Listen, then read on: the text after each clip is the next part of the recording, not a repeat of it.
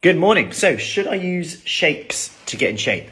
It's a question I had the other day, and it comes up quite a lot actually. And I guess some of the reasons being that there's a lot of difference in opinions surrounding it. Like you got some people saying do this shake diet, and other people having bad experiences with shake diets, saying that they weren't sustainable, I want to eat real food, and all that. And I must admit, I use shakes quite a lot as part of my day, maybe as a meal replacement, as a convenience thing, especially on busy days. Morning, Nikki. If you're coming in, give me a hello. If you're on replay, let me know. If you've just joined us on our Kickstart, let me know, because this has come up a lot actually. And actually, like in terms of like protein shakes, the reason why I do it is it stops me picking a bit. It's quick, filling, nutritious, and I'll come on to that in a second. And like I said, it's just quick and easy. And, you know, in a world where we're go, we're always on the go and saying things like, I haven't got time to plan meals like other people would. I haven't got time to cook all this nutritious foods. Kids, home life, you can probably hear kids screaming in the background. And that's just day-to-day life, like getting ready for school runs, sessions, coaching, all of this. So the question was actually, what do you think of having a few shakes to help me lose weight? And there's no real right or wrong answer with this. And I'm going to go through kind of the pros and cons of this. On the one hand, you've got people saying, eat real food. What is real food? And I love definitions. Like whenever I do any lectures or talks, like say Oxford Brookes University or anything like that, I always go into definitions, because actually when you go into the definitions, quite often nutrition becomes a lot more simple. So what is a real food? And people say, what's natural? Okay, what do you define as natural? Because let's take whey protein. That's naturally found in yogurt, milk, breast milk, dairy. Like that's natural, right? And then, meanwhile, we're eating, say, hummus, saying it's natural, but there's a processing to create the hummus, the mashing of the chickpeas, the oils that are added in, etc. Where do you draw the line? Is peanut butter natural? Is it natural to have all of those peanuts shelled and blended into a nice, if you're like me, crunchy butter? Like, where do you draw the line? I'm not saying these are right or wrong, but when we start to question our definitions and our beliefs about things, it's like, maybe it is real food. And, on the other hand, you've got people saying, you've got to get protein shakes in, it's going to help keep your hunger, etc. And, it's no different to eating a yogurt, to be honest. And with that as well, like we then know from research that, there's some research in terms of diabetes and hunger, that people have protein in their breakfast, whether that's whey or from eggs or a protein shake, subconsciously tend to eat less. Also, blood sugar levels more under control, perhaps, especially whey protein, just perhaps because of its fast digesting in terms of protein, easily absorbed, but it doesn't spike your blood sugar levels. Therefore, you get a little bit of it helps with the insulin and control of your blood sugar levels, which will also control your hunger as well.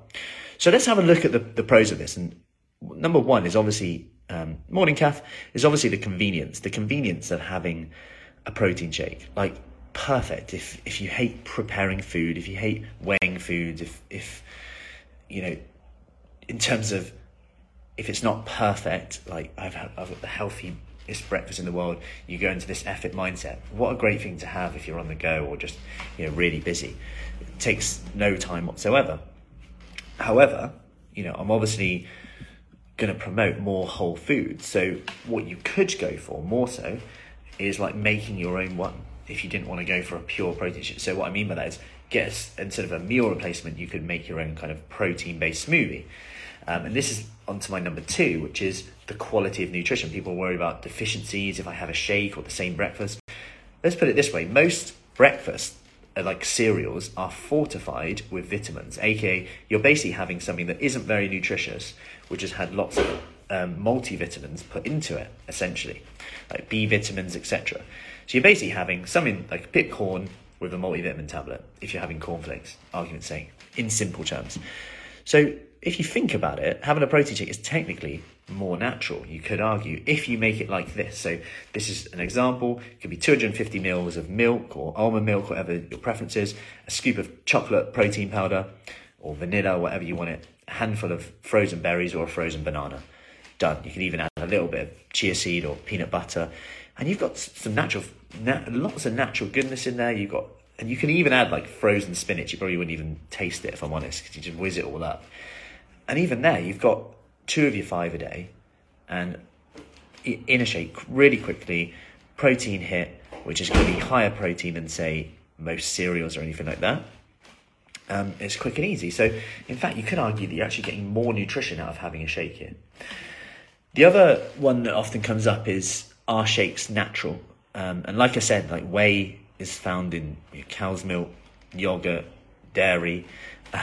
So just like, if you look at vegan protein powders, is that natural? They just isolate the protein from peas, soybeans. I always say with things like this, what is natural? I could go on this all day, because, we might talk about eating natural food, but then it only takes a Friday night, we're having a takeaway and, hydrogenated oils, and only takes a weekend and we're having, chocolate, etc., all of this. Where do we draw the line? Food science has come on massively, and I believe that we should use it for all it has. It works both ways. It's made food delicious, tasty, convenient, and perhaps high in sugar, high in fat in some cases, but at the same time, we're able to also isolate good nutrients into ways that can make it more convenient and easy for us as well. So that is pretty much a summary of it. And on Thursday this week, I'm going to be going over inside our private support group, a Q&A, which we do as part of our Kickstart, how you would go about putting these into a meal plan, a structure that I call it like the human diet, if you like. Like if you are busy, if you're on the go, how you might use this. Now, I'm not saying you have to use shakes for this. You could just replace the calories with it. Like, for example, instead of using milk, use yogurt, and then you've got yogurt, berries, protein, done. You can replace this with food. It's just about, really, the key thing is here, can you add structure? Can you take away the number of decisions that you have to make across the day? The fewer decisions you have to make, the less willpower you use, generally the better results you're going to have. So I hope that helps. Any questions on that? Do let me know. If you want more information about our Kickstart program, Chippenham, Marlborough, Devizes, just comment below of Kickstart and I'll get you the details. Have an awesome day, and I'll see you soon.